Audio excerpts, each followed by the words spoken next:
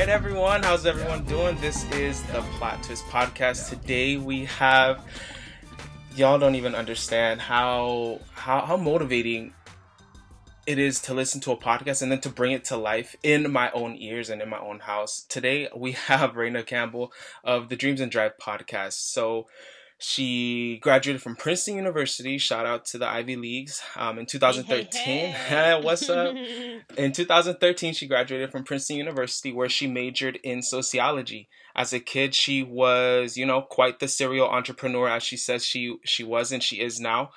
And she's had some stints as a girl band manager, a cookie delivery girl, and a music producer and a business card maker. But anyway, enough about me gassing you up, Raina. Talk to us a little bit about yourself. What's good? Who's Raina Campbell? Oh, that's such a loaded question, but I guess the base answer to that is I am a storyteller. I love telling stories. I see stories all the time, and I'm finding ways to tell stories of others in my own life. By day, I am a marketer, so I work in marketing. That's like the 9-to-5 hustle. Ow, get that hustle. But by night, I have the Dreams and Drive podcast, which is a podcast that I launched in January of 2016, and it's all about taking your dreams from park to drive. That kind of stemmed from my fascination with learning how people built their brands and how they were able to build their careers and sharing their success stories. After I graduated from Princeton, I kind of thought I would have this dream media job because I interned at CBS all 4 years in college, and it didn't happen. I had to kind of create my own opportunities. So the podcast has been like a culmination of all my attempts to kind of build my own brand, make my own name for myself, and I'm pretty proud of where it has grown to now. I mean, you should be. I mean, look at me. I'm over here in California. That is, across all the states. I'm very, much so on the coast. You're on the coast you're in the East Coast. And so you've definitely, branched out. And honestly, the best podcasts that I listen to, I don't even know how I find them. And you're one of those that I just don't know how I found you anymore. You don't remember? I really want to remember, but I think it's like so this is how I am as a person. If I'm frustrated or if I'm very excited or if I'm if something like that happens, something big, sometimes I forget the details that lead me to where I am, and I'm just like, okay, I'm just here, So in this case, I was just listening to podcasts. I was like on a podcast, I don't even know the word, but I was just looking at all different type of podcasts, and this one really stuck out to me.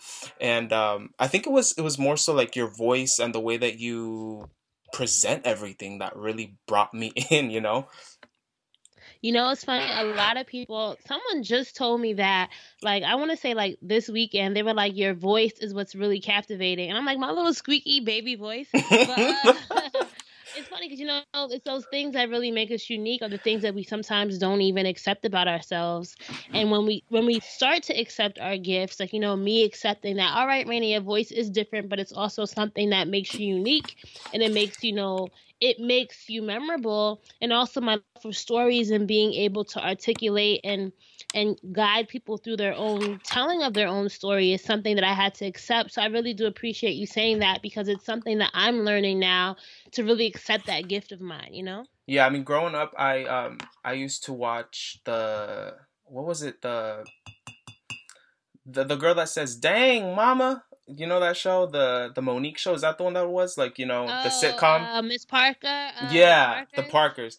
That's who your voice reminded me of, and I love watching that show because she would always crack me up. And so, listening to your show, I would be like, she sounds like her. And that was when I was listening to podcasts. I wouldn't even bother to look at their social media sites or if they had anything. I would just listen, I'd just be chilling. But now, after I looked at your social media site, I was like, yeah, she doesn't really look like her, but she still reminds me of her. But anyway, going into the interview, I love how you start your podcast out. You always ask people what inspired you when you were a child, and I feel like let's shed some light on you, right? What inspired you as a child? Oh man, everything. Like, I was literally like, I want to say books. I was a bookhead. I was just telling someone the other day that I really think I read every single book in the Orange Public Library. Like, I legit used to love going to the library and reading. And there came a point where my mom told me that I couldn't bring home any more picture books. So I had to step my game up and just get chapter books. And Mm. I used to like go to the library, take out like 9, 10, 12 books at a time, and I devoured them. So I was a really big storyteller. And I think shifting from picture books to chapter books, where I had to create how the story looked in my head, really, really made me fascinated with just like this idea of creating your own, I guess your own, I don't want to say like your, I just became fascinated with stories and like how to create them and what different ways can you tell them. So that was like one of my biggest inspirations, was books and just the stories that I would read about. And I read everything. I read from American Girl to like mystery books, and then I was reading everything as a No kid. doubt. I used to.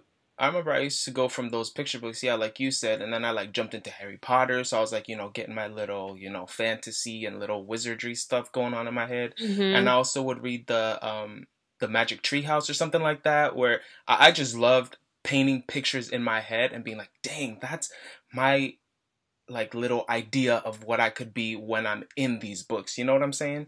Mhm. But what is it that fuels you? Like when you get up in the morning, like Raina Campbell, what brings you to keep producing?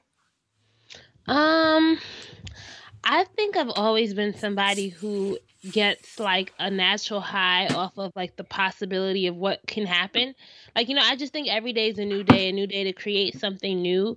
And I'm just always inspired by like that, the idea that you can create a new possibility for yourself, right? So like if yesterday was a bad day, then today could be a different day depending upon what I choose to do. So I think that's really been my fuel. I think lately my fuel has been creating and figuring out how far dreams and drive can go. Like I love getting the feedback that I get on the weekly basis. I love just like taking all these ideas that I have in my head, and I have a lot of them. Trust me, Daniel, I have a lot of them.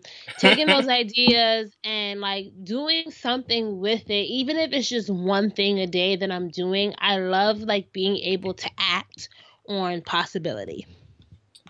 Dope, dope. Yeah, yeah, yeah, for sure. But what about like, we're both POC, people of color. How is Mhm. it growing up in a Jamaican home for you?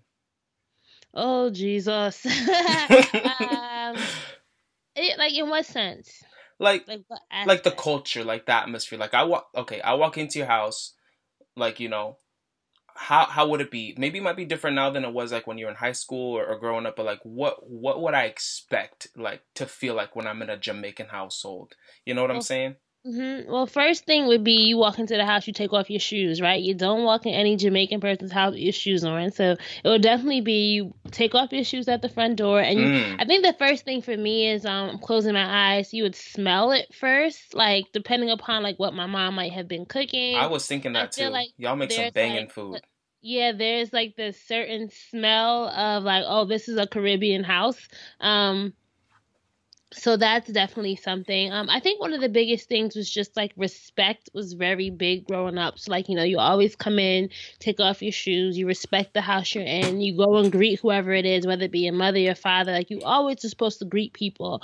If I was to go upstairs and not say hello to my mother or father, they would be like, oh, you live by yourself, or it's like things like that. So I think Mm. growing up, it was very like, I don't want to say structured, but in a sense it was structured. Like we had duties, but at the same time it was really about respect and about um like, yeah, I want to say probably respect. A lot of things like my parents always made us respect ourselves and also respect them. Like, in school we weren't gonna act crazy because we had to come home and report to somebody, right? So Yeah. um and then also there was this underlying sense of expectation. Right. So like my parents, I always tell my mom, like, you guys lucked out. Like you had good kids. My parents don't appreciate how good of kids we were, me and my sister. Oh, it's only Like two of y'all. yeah, well I have an older sister, but she lived with her mom. It was my dad. My dad has 3 daughters and my mom has 2 daughters. Okay. So basically I'm like, y'all don't appreciate that we were good kids. Like, we didn't get into trouble at school. We did our schoolwork. We were really good at academics. But there was always this underlying expectation to excel. So I think that was something like my parents never outright pressured me to make sure I did well in school, but I just always wanted to like kind of be the best. You Right. know? Like I always wanted to do well. Like I was a kid who I would cry if I got like a B, you know? So I So it's was like the expectation of like not the expectation, but like the feeling of letting your parents down was more so weighing on your shoulders than maybe somebody else that didn't grow up in the same household as you. yeah, but it's weird because my parents never really like I think they never like said we want you to be the best, right? But I just Right. had this inner desire to, want to please and want to them to be proud of me. Yeah, well, what I can say that probably compares to my household is definitely well the greeting thing, yeah, for sure. Unless nobody's home, of course. But like if I go to a party or to a like little get together or whatever, I feel like all my ancestors is on my shoulders. Like, yo, you better say hi to this person, this person, this person, and you better say goodbye to this person, this person, this person. And when somebody invites me to somebody's house, growing up Latino, I feel like I have to bring something to their house. You know what I'm saying? Like, oh, you're Mhm. inviting me over to dinner. Okay, I'll bring some cookies. Oh, I'll bring a drink. I'll bring this. I'll bring that. Because I just feel so bad. Like I feel like I'm letting down my family, just like what you were saying earlier. You know? Yeah, I Mm-hmm. definitely can. Yeah, and but growing up like as a person of color, and a Jamaican home, like what does your family think about the podcast? What does your family think about the dream that you have? Like, is it far fetched for them? My immediate family, I feel like my family is very proud of what I've been able to accomplish. So they always kind of used to call me like little Oprah. They always knew that they always call me dramatic, and I talked a lot. So Mm, I think for them, it's like they're proud of seeing how I've been able to do this and kind of been able to hustle and like basically do it by myself. It's not like I have that much outside like team doing it. I've kind of had to figure everything out along the way. yeah, I still think they're a little bit skeptical about like, how are you gonna make money from this long term? But I sure. know especially my mom and dad, they're proud of me because they know that this is something that I love to do. And they know that even as a kid, I had the makings of somebody who would have a platform like this in some way. Yeah. So I was looking at your website earlier, and so you were saying that you've been doing stuff like you know um cookie deliver and a girl band director, and listen to your podcast. I noticed that like you do bring those things up a few other times. I mean, I can relate to that as well because in middle school I've always been a natural born hustler. You know what I'm saying? Like I feel like whoever is Mhm. a hustler at our age and doing something and trying to do something has it's not your first round about doing it. You know what I mean? Mhm. Yeah. So like in middle school, like I was just analyzing my life real quick before this. I was like, yeah, like okay, cookie deliverer. Okay, since she was like a little kid doing like cereal, like you said, you were a serial entrepreneur in middle school. Look, I had a vision for myself since I was young. Like in sixth grade, I had seen this bike at the store, right?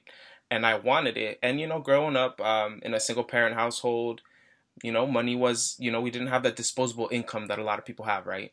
Mhm. And so I was like, okay, like I want the bike, but how am I gonna get it? So I was like, I'm gonna just, sell candy. Everybody wants candy at school. We don't have Mexican candy at the store because out here there's a lot of Mexicans, and so I'm gonna, get candy and I'm gonna just slang candy and snacks like in and out of the period. So like when I would be like going to my locker, people would be like, "Hey, do you have this candy or so that so and so has?" I'd be like, "Yeah, which one? Mhm. How many do you want?" So like I would be selling things like on the low. I almost got caught a couple times, which wasn't very good, but I did what I needed to do, and at the end of the day, I bought my bike. It was those ones with the pegs in the back, so you could have your friend riding behind you. Those were Oh the ones. yeah. Yeah, those were We so had those in. in Jersey too. Yeah, those are so in. Oh yeah, for everybody listening, she's out there in Jersey. But yeah. So we just have it in us. That's basically what I was trying to say about that. But if you could go back to when you started podcasting, what would you do differently if there's anything at all? Hmm. I feel like that's so long ago now. Yeah, I Back was in listening to episode 1 2016. last night, Oh, you and did? I'm so yes, I was over listening to it. Do you episode hear 1 last do you night. hear the growth? Do you hear the difference? Raina, come on. Yes, I hear the difference. You were What would be the difference for you? The Maybe you could, difference for like, me. being somebody that likes the show now, and you may not have started listening from the beginning, but like, what's the thing you hear? And I'll tell you what I would do differently. Okay, cool, cool, cool. Go back and forth. So, what I see that you've done, well, before you were, you're still bubbly, but you were like more like oh well, like it was kind of like testing, like a trial and error type of thing. Like I felt Hmm. like that was like your vibe, which was cool because that's kind of how I started too, right?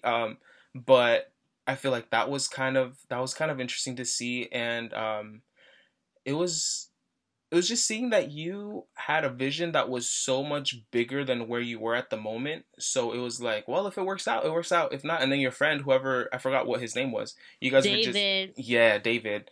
I was like, damn, he's a real one. But he was just like, I want to see this blow up, and y'all spoke it into existence. That's the awesome thing about it. So I just feel like it was like very amateur and very like very, I don't know if the word is grassroots, but that's kind of what it was. It's just kind of like on the low, like, okay, let's test it out. Yeah, that was supposed to be a test episode, and I was like, you know what? I'm just gonna put it up as my first episode. So I think one of the big things I would have done, like, I'm very, like, I'm not a perfectionist, right? I'm Mm, not like a if if it's all right, I'll put it up. Like, I'm not somebody that like slaves over something until it's 100% perfect. But there are some things that maybe I would have like taken a little bit longer to like just sketch out how I wanted the show to feel like. But it's hard for me to answer that like completely, because I think sometimes like you have to go through the not bad but the beginning stages in order to actually grow. But one of the things that I was not doing early on was I was not on social media as much. Like, I want to say for the first year or so, or like first few months, I wasn't on Twitter, I wasn't really posting on Instagram. I was really just marketing to my email list, so I wasn't really doing a lot of like out there marketing per se. But right. in the beginning, I tell people all the time, like, if you're an independent podcaster, you really have to focus on building relationships, branding, marketing. Like, that has to be the core of what you do. And your content is like maybe your content is the least thing that you should worry about. So I would have probably tried to do a little bit more actual social connecting and talking to listeners and doing all that stuff in the beginning. But I'm proud of how I'm starting, and I'm happy that I was willing to learn along the way. So I mean, as a one woman show, basically you built your empire and it's still growing. That's what I'm saying. Is like, it's just so dope that you have over 150 episodes. well, I don't know when this is gonna come out, but as of today, I have 148 episodes. But in the arsenal, because I have a lot that aren't released yet, yeah, over 150 episodes. Dang, yeah, like you've just come such a long way, and what you were saying in one of your episodes was so key for me because sometimes I'm just like, man, well this episode was so dope to me, but nobody listened to it, and I'm just Mm-hmm. like womp womp womp, like kicking rocks kind of thing. But then you just say something. You have to look at the long run. You can't just be focused on right now because right now your dream is like a seed and it just is trying to grow, and all you can do is just give it water, sunshine, and let it do its thing. So your job at the bowling alley, right? You remember that episode? Mm-hmm. So that really taught me something about how you can really learn from anything. And if you could share with us, what did Raina Campbell at that age in her life think of her life ahead? Oh man, bowling alley hustling. For You know what? real. I really was just like, I realized at that point that I was somebody who, like, I could figure it out. That was always the, that summer I needed a job, and I figured out, you know what, I'm gonna find a job. And like, I always had this idea, like, if I put it in my head that I want it, it's gonna happen in some Mm. way. I guess I was like manifesting things I didn't really realize that I was manifesting. You said, what did I want at that point in my life? What was the No, no. question? The question is what. Okay, if you could share with us, what did Raina Campbell at that age think of her life ahead? Oh, okay. So I was like junior year. Oh man, it's funny because I remember the people that I worked with, they were like maybe like 22, 23, and I thought they were so old, right? I was like, "Oh my God, they're so old. I'm only like 17." Huh. I was excited. I think I was excited to like graduate from college and kind of start the next stage of life, because I thought that there would be this fast difference in how Mm-hmm. I felt and like what my life would be like. But in actuality, you know how it is. Like 22 is not even that old. No. That is I not want to be old at 22. all, right? So it's like I think I had this naive optimism, and that's something that I think has carried over to me in a lot of ways. Naive This belief, optimism. like I said this in the beginning, like I always had this belief that no, but maybe things will work out, but maybe this can be true. So that's kind of how I approach things. Like I used to I remember I wasn't supposed to like work extra hours. I would always like trick my boss into letting me stay the nights when the bowling leagues came in. Like I always told myself, no, he'll listen to me, right? He'll let me stay, and he always did. So there was this like naive optimism fueled by luck, I guess, that Right. just kept me going. But I thought of the world as being like something I was excited to finally get to do as an adult. Because, 17, you still got to go home, you still have curfew and all that stuff. So I was just like very eager to see how I would turn out, if that makes any sense. So if I could like put it in words, like you were just kind of like hopeful for the future. Yeah, I was.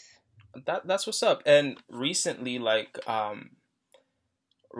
in this year 2018, which is flying right by us, do you do you feel like you are like putting together, dang, how do I even word, like you know when you have something in your head and you want to bring it out but you don't know how. Mhm. How Take would your time. like do you feel like you are fulfilled right now? Like are you full to the brim, or do you feel like there's like some things missing and you're trying to figure out what it might be? Yes and no. So I definitely am happy with what I'm doing, but sometimes I feel like, and this is something that I've talked about like with people like in my inner circle, is sometimes I feel like I'm not pushing myself as hard as I could, right? Right. Like I feel like I'm playing small. Although to other people they might be like, "Oh, you've done so much or you're doing so much." I still kind of feel like I know that if I put my mind to it, I could accomplish a lot more than I'm doing. But part of me is fearful of success. Part of me is fearful of like, what would my life look like? Although I'm very optimistic that my life would be great, it's also like, but what would I leave behind? Or like, how would my life change? And is this really what I want? So sometimes I find myself doubting like what would happen if this thing really picks up, like it might seem crazy, but I definitely think fear of success, I was talking about that on one of my previous episodes, Right. it's real, it's very real, and it's something that I have to push myself to not play small because I'm scared of what could happen if things got big. Right. And how do you think, obviously it kind of is, it's like a puzzle. You put things together slowly but surely, then you see the big picture. But how do you think you can get over the fear of success, like in a daily type of thing for everyone listening? Because when we get into our segments, I'll kind of go in a little bit deeper to some of these things. But how do you think we can get over that? I think the biggest thing is you have to acknowledge that that's how you're feeling right now, and then tell yourself, but you're not gonna feel that like that forever, right? So one of the Mm, biggest things that I do is I feel it, like it's the saying, feel the fear and do it anyway. So for me, it's like, all right, if I keep doing these episodes, somebody big might come on one day, but that's not gonna stop me from doing the episodes, right? It's like doing it, and like what did they say? Worry is I forgot what the saying is. It's basically like when you're imagining things that you don't want to happen, right?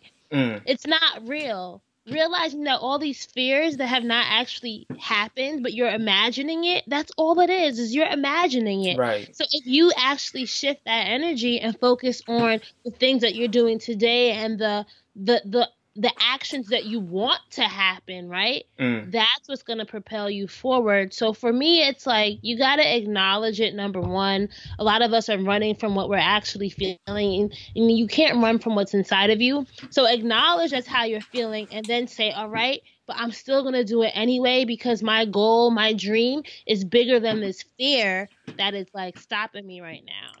dang. Okay. I'm, obviously this is on record. I'm I'm just gonna I'm gonna tattoo that into my memory. But but yeah, that was a lot. Dang, I'm such an airhead right now. Like I literally forgot what I was gonna say. But I feel like the same way. I feel it's coming back to me. Um, I feel like when I like think deeply on the podcast and when I think deeply on other ideas, because the podcast isn't my only goal in life. I just like, this is just a game. This is just a hobby. This isn't real life. And when I talk to myself, and when I like not get down on myself, but when I in Spanish is cuando te regañas, when you correct yourself. I talk to myself in my last name, so I say Coronado. I'm like Coronado. This is big. Like you can be big and you can do something. And then I start thinking about it. I'm like nah, it's just a game. And when I have time, when I have to explain things to people, or when I give my little elevator pitch on what the Plot Twist podcast is, I'm like, dude, this sounds so foolish. And I just have to, like you said, acknowledge it and realize, no, you are building an empire that you don't see right now, and one day you'll understand. Yep, I always say that to people. You never know who's looking up to you, and sometimes you'll never know. Like, you never know, and sometimes you'll never know, and sometimes it's not meant for you to know, but you have to know that somebody out there is being inspired by what you're doing, and that should be motivation to help keep you going, because there's going to be times when you don't get feedback, but you have to have that faith that it's out there and it's touching somebody. Exactly. So, would you consider yourself an introvert or an extrovert, considering that you have a podcast and all?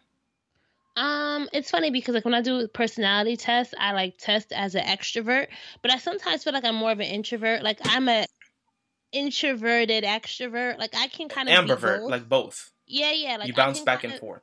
I can be both. I think I work well. I work best like when I'm by myself. Right, like same. I can hunker down and do things, but I do like feeding off of other people's creative energy. But when it comes down to getting things done, I don't need other people to like fuel the to-do list, right? Like I can kind of just like knock things out. But at the same time, it's like I like being part of the team, but at the same time I like being the team by myself, or like leading the team and being able to retreat. So I like being flexible between the both. Same. Like when I'm working with a group of people, like I don't like feeling like I have to compete to get my voice out and to get my ideas out. That's why I rather work on my own. And if I'm passionate about something, that's when I really get the work done. But if I'm like, I don't really care about this, I'm really not. I'm gonna half-ass it. You know what I'm saying? Yeah. But anyway, I want to move into one of the last questions of the interview portion of this. So this is what I ask all my guests on the podcast. What is your plot twist in life? Tell us, what is the shift and change that has brought you to where you are today? The change? You know what? It's funny because the change for me was I was tired of not being committed and not being consistent. So before the podcast, I had a blog, I was freelance writing, I was doing all these things, but I wasn't showing up for it all the time. Like, I would take months off from freelance writing. I would not be consistent with my other series I had called Brand Makers. And I just said, you know what? If I really want growth, they say that you have to show up every week and you have to be committed to the vision. And so I just said, this podcast, Dreams and Drive, I am going to show up for it. And I want to see what happens when I show up for myself. And it's been 2.5 years of me showing up every week. And look what's happening. So it really is true. Like, if you are truly committed to something, and if you dedicate yourself to it, you will see the results. It will not be easy. It will not be, won't happen overnight. But you have to have this underlying faith that if you continue to keep going, something's going to pop off, Dang. Yeah. I mean, it's blind. You're just kind of blinded, and you have to be following what drives you. Kind of like when you do, I don't know if you've ever been, well, I did it when I went camping, but with a group of people, we do like it was like a church group, and we went and we had to blindfold ourselves and grab each other's shoulders and trust that the person leading us, who can see obviously, is leading us in the right direction. And it's a fun experience. You learn about yourself. You're like, no, I'm not gonna do that, but you kind of have to, because or else where are you gonna go? Yeah. So I definitely think it's one of those things. But But yeah, for sure. One other question that just popped into my head: do you feel like going to such, a a prestigious university has made you feel like I can do this, so I can do a lot of other things? No, I don't think going to Princeton made me have that. It's funny because like I always tell this story and it might sound crazy, but I remember when I visited Princeton for the first time and I like did this bus tour of the campus and I'm like I'm going to go here. I had this belief that I was going to go there and like I ended up going there. Um and it's just like I feel like it's not the university that made me believe that I can do things because I think like I earned it. Like I knew I was qualified. I knew I was there for a reason, right? Mm, I think it's just like everybody has like a natural innate talent, a natural gift, and I think that we're all blessed with that gift. And when we accept it, we know that it's what's gonna help us get to where we're supposed to be. So there's something about me, Rana, that I have to accept is special and unique. And if I believe in myself, I think that belief in yourself has to be strong. Like nobody should believe in you more than you believe in yourself. And sometimes it's going to take a long time to get to that point where you have this unshakable belief in yourself. But working on that and building that, that's what I think is that strength because that's what's going to get you through the times when, things aren't going the way you want it to. So mm-hmm. that's it. I guess that's how some people will describe faith, right? Like having this belief that although you cannot see, you know that things will work out. Like Exactly. I always tell myself everything will be okay. It's going to work out. It's going to work out. Like I don't stress the small stuff with the podcast. Like I just tell myself, you know what? This opportunity didn't come through. Something else is going to come my way. And in some way it always does. It always works out. And if it doesn't seem like it's working out, like you just kind of got to make the lane for yourself and make it kind of work out for you. And got to take your own shifts and stuff and just paint the picture for yourself. That's how I see it. Yeah, and don't compare yourself because I think sometimes you can get caught up in how someone else's story Exactly. looks. And listen, everyone's story is different. So if I took the time and compared myself to people who launch podcasts after mine and might have more success, and I say that in quotes, I would be taking away energy from me growing my audience and my journey. So you can take note of what other people are doing, but you don't want to use that as a way to downplay anything that you're building or growing. Right, right, right. I definitely agree. Um, before we get into the segments, I swear I keep saying that we're gonna get in there, but I feel like this conversation is so good. Mhm. So you met the Black Panther, you met Chadwick Boseman, and that seriously, that really sparked me. I was like, hold up, I know her, and she just met the Black Panther. How was that? How has that shaped your career?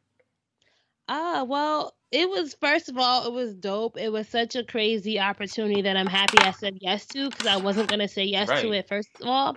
So I'm happy I said yes to it. It was dope. It was short, but it was really dope. And I think the aftermath, just getting all that press and getting so many people noticing me and saying congratulations and just seeing, you know, that I was like one of the people who got to meet him. That was pretty dope. How has it shaped my career? I mean, I don't really think it's shaped my career. I think it's just now been like a point on my resume that I can kind of say, oh, I've done this. I think though that it's a testimony to you have to show people what you're out here doing because if I never had put out into the world that I'm doing interviews that I was interviewing one of the Dora Milaje from the film, No, you my sure friend did. my friend who worked at the Tonight Show would have never had me top of mind when she was looking for guests to cast for that segment. So it's all about you got to put it out there in the world in order for people to know. People can't read your mind. So share what you're doing, share your dream with other people because you never know how the universe will work out and it'll all come back to you. And honestly, that's exactly how my interview for tomorrow came about. You know me, just, posting, trying to just follow my dream and, putting it in drive, as you say. I just post all the time. I'm just like, hey, this is what's going on with the podcast. And I just tell people when my new episodes are out. Little did I know that there was somebody that I follow on Instagram that was listening to one of my episodes and he's like, hey, like one of my friends who was a guest on the Latinos Out Loud podcast, um, he said, "Hey, he fits kind of like what you're doing. Do you think he could be Mm-hmm. on your show?" And he just DM'd me like that. So it like fell in my lap. And that was somebody, and I listened to his story and I was like, you know what? That's such a dope story and that's such a dope individual. Eventually I'll get around to it and I will contact him. But it fell into my lap. I didn't do anything about it, you know? So it's just explaining to people or just putting it out there that this is what you do and eventually it's going to work out. Yep, it will. So anyway, we're gonna move into the segments real quick.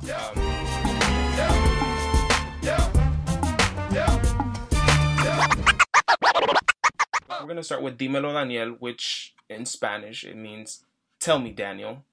So Dime. I mean, you know, you're out there in the East Coast. Yo puedo hablar español. Oh, okay. Puedo hablar español, Daniel. Okay. Entonces, dímelo, Reina. Dímelo. Okay. Obviously, you know, Reina means queen in Spanish, right? Sí, pero the way that my mom spelled it, it's frog. If you're reading it, like La Rana, like, you know, Rana is frog. But, you know, it means queen if you say it that way. Of course. Double meaning, right? Yes. We like the queen one, obviously. But anyway, so into Dímelo Daniel. We are going to be talking a little bit about... I wanted to bring up the story that I found on remezcla.com. So this boy, he took his mom to senior prom because she had him while she was a senior, so she couldn't go to prom. How do you think about that? You read a little bit about it. You know what? I like the whole paying homage to your mom. And I definitely get it. You know, your mom didn't go to her prom, but I feel like it makes the experience weird for the rest of your classmates, right? Like, right. It's like, I like that he respects his mom. He wants to pay tribute to her, but I don't know if I would ever take my mom to prom. I just think it's also about the experience of your other classmates, right? Like now, it's like, will they feel like they have to act a certain way because someone's mom is there? Right. It's like a chaperone. I read another story about that, like on like the East Coast with that happening, and I saw that one too. But at the same time, I don't know. I get a little side-eye about the mom who would like accept it. I just think that maybe there could have been a different way that you would do it, or I don't know. I've never been in that situation, but I think as a mom, if I were a mom, I may have just said, "Thank you, son, but enjoy this time." Like, you know, it's not. I don't know. It's not about me. It's more about you. I don't want you to feel like, you know. Yeah, I would definitely say, like, you know, I appreciate it. Even if he took her to her, like, we call it a send off, or I forgot what they call it. Like, before they, like, when they all come into the high school and they show off the outfits for everyone or whatever. Oh, we never did that. Oh, really? Yeah, they have this thing. That's what they do. I forgot what they call it. But anyway, so like, you come and show your outfits, and then you go to whatever the prom is. Right. But if I was a mom, I probably would have been like, son, just go to the prom, have your prom experience, because now he's gonna miss out on like having the date that he took to the prom. Well, his daughter or son one day be like, hey, I want to take you, dad, to the prom because you didn't get to take a date. You took your mom. So it's me. It's like parent prom now. Yeah. For me, it's just like, I think that the prom is for children and their dates. And I just think having your mom at a prom just makes it a little bit different and not really what it's intended to be. Like, how are you going to dance, you know? Yeah, you're going to dance with your mom. You're going to look crazy. I mean, you could dance with your mom, but you know when you're at prom, you want to get down or whatever. Right. Like, you want to get down with the get down. Yeah. No, I totally feel it. Like, and then I was just reading about it and I was like, I was just looking at his Twitter and all that, like the post, and he was like, Ellen, put me on your show. Everybody share this. And I was like, okay, is this your motive behind it, to get on the Ellen show? Is this what you're trying to do? Because if that's the case, don't take your mom to prom, and don't do none of this. Make it be genuine, you know? Like, let us feel like this is what you really want to do. But at the same time, I would feel really weird because when I was in high school, I used to host parties and events for high school students as well at the youth center, and so we'd plan them or whatever. But in the midst of all that, I got invited to a breast cancer awareness party where it was cracking. You give $5 for entrance, and that's all donated to the breast cancer awareness fund or whatever. But so that was obviously strictly kids our age. But it was getting to that time where my mom and my friend's mom really wanted us to get home, and we weren't obviously coming out to get picked up because we were dancing. Mm-hmm. But my mom, being the bold Mexican woman that she is, yo, she made her way into the dance past everybody. She's like, I need to go get my son. Everybody was, twerking, getting all freaky, and it was hot and steamy. And she found me and my friends in there, and thankfully I was like walking to, I don't know, the bathroom or something, but it was like that perfect time. She's like, hey, you, let's go. And I was like, uh-oh. And I was like 15 or 16. And so I'm like, yeah, a parent at prom, that definitely just does not sound right to me. Yeah. But moving forward, like, we have the stories of the Starbucks stories. So we have the one in Pennsylvania, and we have the one in LA as well. So these have blown up so much, and it really, I'm almost numb to the fact that black people and brown people, but black people mainly have been always getting the short end of the stick and always getting treated wrong. And it really pisses me off because it's always these big name things like H&M and the whole like jungle shirt or whatever. Then we have the Starbucks situation. It pisses me off because these are big people that everybody kind of feels like, I need to go to Starbucks, I need to do this, I need to do that. It's so hard to boycott these things. How do you feel Mm-hmm. about the situation that happened at the Pennsylvania one? At like the boycotting of it, or just overall Like the story that happened and then the boycotting of it. I just think that like it's ridiculous, right? It's ridiculous how you can not be doing anything and then it becomes something in which you're arrested. And it's for me,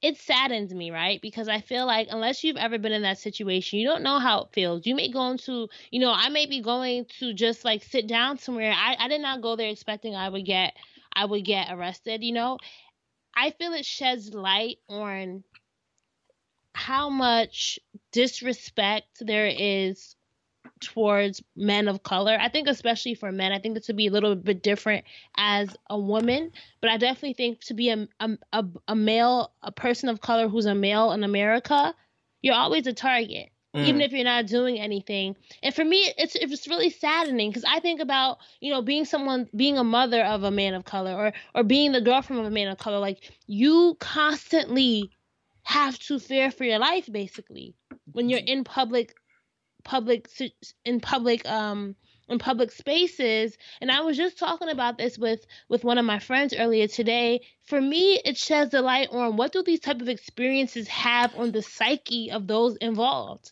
Mm. to always feel like you're a target. That's what I really see as this type of situation. You go to Starbucks waiting for your friends or whatever, and it turns into a whole big thing. Now your face is plastered across the news. Now you're part of like, which is a very noble cause of them speaking out about it. But think about how them as men must have felt in that moment. Where you telling we're not doing anything wrong, right? But your word not being enough. And You not being only arrested. It's just like there's not that much I could say. Like it's it's like I'm overwhelming. speechless. It's so overwhelming to talk about. And it just sucks because it's like, okay, like, couldn't we have left all of this in 2010, in 2011? We're in 2018. Why does it still happen? We're at a coffee shop. And when I say we because I identify as a person of color, so we're all in this together. I don't care if I'm a lighter shade of brown or what have you.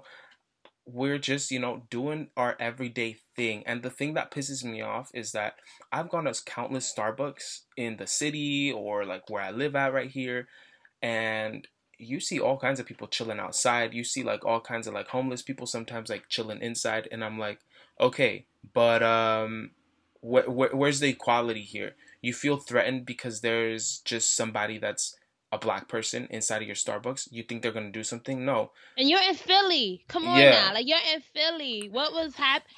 It's not like Philly is not a diverse town. So it just goes to show you that there's a fear of black men, there's a fear of brown men that obviously it's not going away, right? Obviously it goes, I think the whole situation shows me that maybe things really aren't changing as quickly as we think they are. exactly. And I don't mean to compare this at all, like that this is any, anything equal, but I have a dog, and everybody knows that I have a dog. I have a pit bull, and everybody gives her a bad rep. Like, they see us walking down the street and they move to the other side of the street.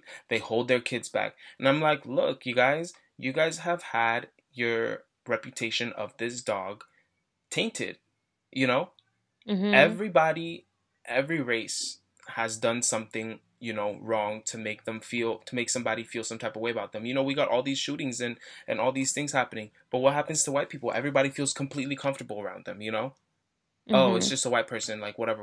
Like, little do you know, there all these people that's shooting up in schools and in, Waffle House and all these type of things, they're all, white. And I just don't get why color is just such an issue today. And now Starbucks is trying to have, the day where they do racial bias training to all their employees. Like, all right, is that really gonna help? Right. It's But they like, gotta do something for public face, right? They gotta save the face. So. they gotta keep their they gotta keep their brand up there. They gotta keep, people coming back like, oh, it's okay, they did that, whatever. But Mhm. but now we're gonna be moving into the stat chat, where we talk a little bit about the stats that I get from my Instagram posts. So if anybody listening to this is not tuning into my Snapchat stories, I do these on Tuesdays. It's called Poll Tuesday, where you guys just basically have an option to pick from one or the other, and I just kind of talk about it now. So here we have a couple of them that I shaped for this interview. Are you more of a dreamer or a realist? Was one of the questions. And 63% of my voters said a realist, and 37% said that they're dreamers. Although I did have quite a few responses, and people were like, well, I don't know if this is a really fair question because I'm a dreamer, but I also put my things into reality. Whoop de whoop de whoop. And I'm just like, oh, Mhm. valid, that's perfectly fine. But how do you feel about that? That 63% of people are realists, that they don't really think about their dreams. I think that it just goes to show you where, like, in this type of society that we live in, where a lot of people, like, you don't have time, like, sometimes it's not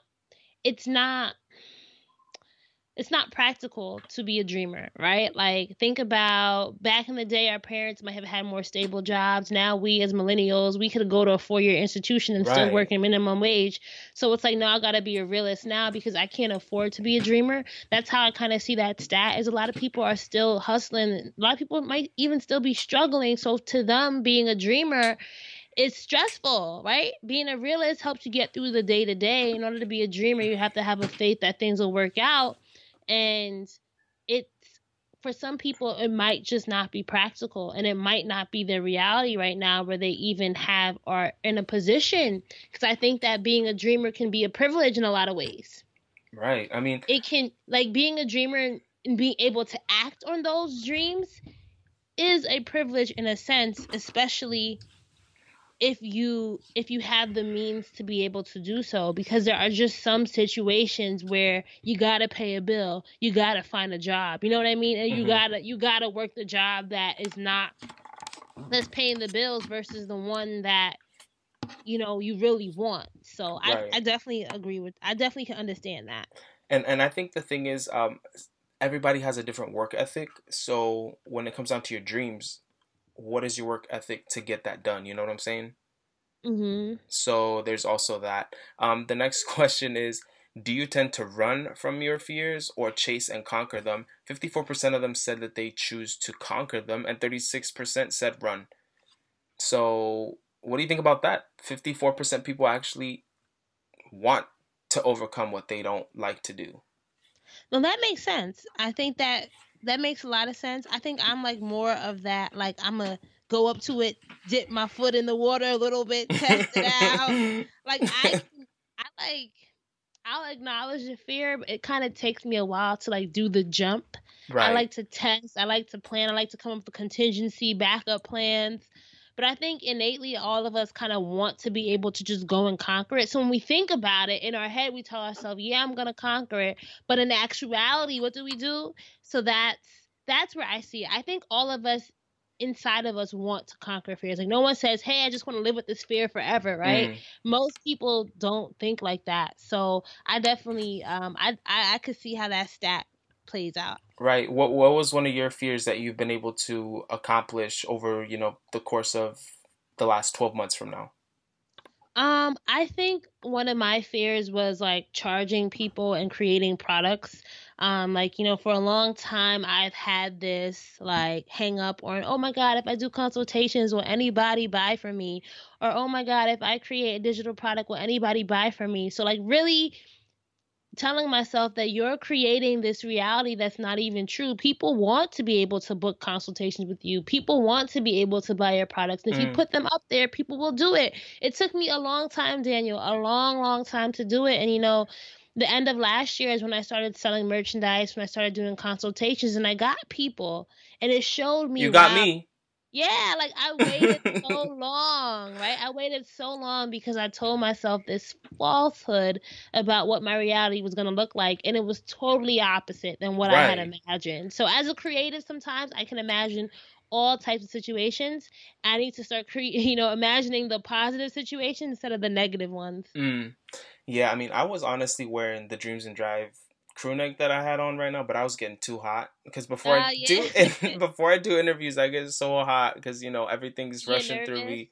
Yeah, I mean, even though you're a very approachable person, and even though like I've obviously always see your stories and all that, I still get like the juice flowing real quick through my whole body, and I'm just like, this is a little much. But I just want to move to the next one and the last one. Um, and I think you would probably enjoy this one. If you could cuddle up with T'Challa or Killmonger, who would it be? And considering you met T'Challa, I was like, this has to be talked about. Let me tell you. Tell us. I think for the night, I would try to have them both. I'd be Oh! like, all right, let me roll over this side. Y'all cousins, come on, we all cuddle together. Not the cousins. Sometimes you gotta do some risky things every now and then in your life. Okay, I'm just playing. Put your dreams in drive. Put your dreams in drive. No, I honestly, I love MBJ. He was my first love. So I think if I had to cuddle up, yeah, I would want to cuddle with Killmonger, Eric, because I just want to play in his little dreadlocks, whatever he got going on in there. He just seems like he would embrace the hug. He obviously has some mommy issues or something, some daddy issues. We could talk about that. And cuddle up, rub his head a little bit, rub his play scars. with his guns, get a little bad boy. Not the bad boy. Yeah. So every good girl wants their bad boy. I think I would cuddle with Killmonger and then, fly. Dream drive with T'Challa. Oh, okay. all right. Put your dreams in drive with T'Challa, but cuddle with Killmonger. I can definitely respect that. I had a lot of votes for that one. Obviously Killmonger won. And it was fun because I just put on there like, I don't care who votes for this, because obviously you could see who votes for what, right? And I was just like, I don't care who votes for whatever. Like, there's no judgment. And I had like some of my fraternity brothers voting. They're like, nah, Killmonger. I'll cuddle up with him any day versus T'Challa. Or somebody else was like, no, T'Challa's a faithful one, whatever. So that's hilarious. Most of my voters said Killmonger. It was like 75% of them. So how are you doing on time, by the way? Yeah, I'm good. I actually have another call around 8:10, 8:15. Okay. Just the last segment that I want to talk about today is it goes down in the DM. Yeah.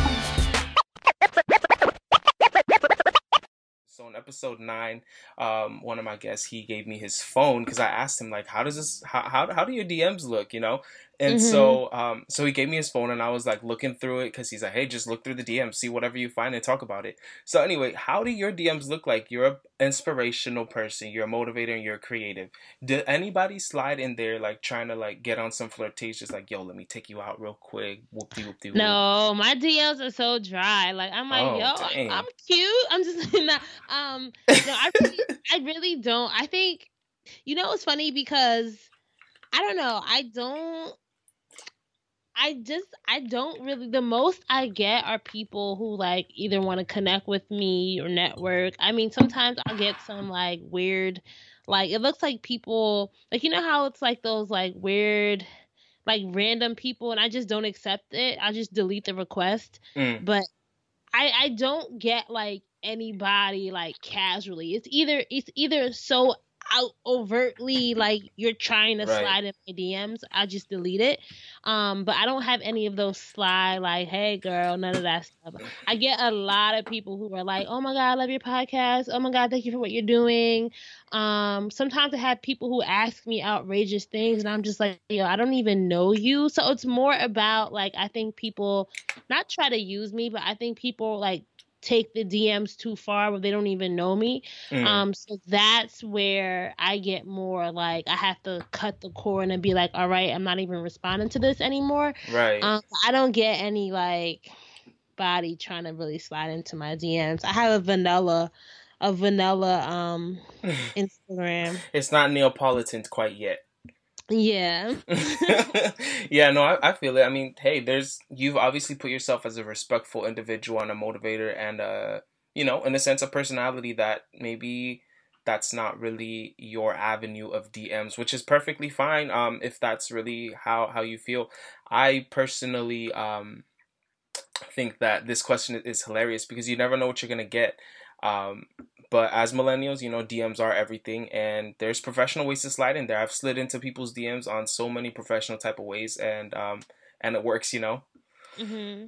Yeah, but yeah, we'll end it here. Thank you so much for being so open with us, Rana, and everybody. No problem. This has been fun. I like it. I always am just able to like relax and chill and not have to be the nervous one when I'm when I'm the one getting interviewed. So thank you, Daniel, for having me on. This is really fun. No, but for real, like after 5 minutes of talking to somebody, I'm usually like, that just breaks the ice and I'm chilling, But Mm-hmm. yeah, this was a lot of fun, and I really appreciate the fact that you are so open with everything. Everybody, she is the host of the Dreams and Drive podcast. One more time, give us your social media handles so that people can follow you and they can put a face, a name, a face to the voice. Is that how it goes? Face to the voice. Yeah. So, Dreams and Drive is the podcast, Instagram and social media. We're Dreams and Drive everywhere. And then if you want to check out my personal page, I'm trying to post more on my personal page, like more behind the scenes of me, what I am, what I do, all that stuff. It's Rain, RAIN, Shine, SHINE, Love, LUV. And I keep telling myself I should probably like change it. I've had this since like not middle school, like high school.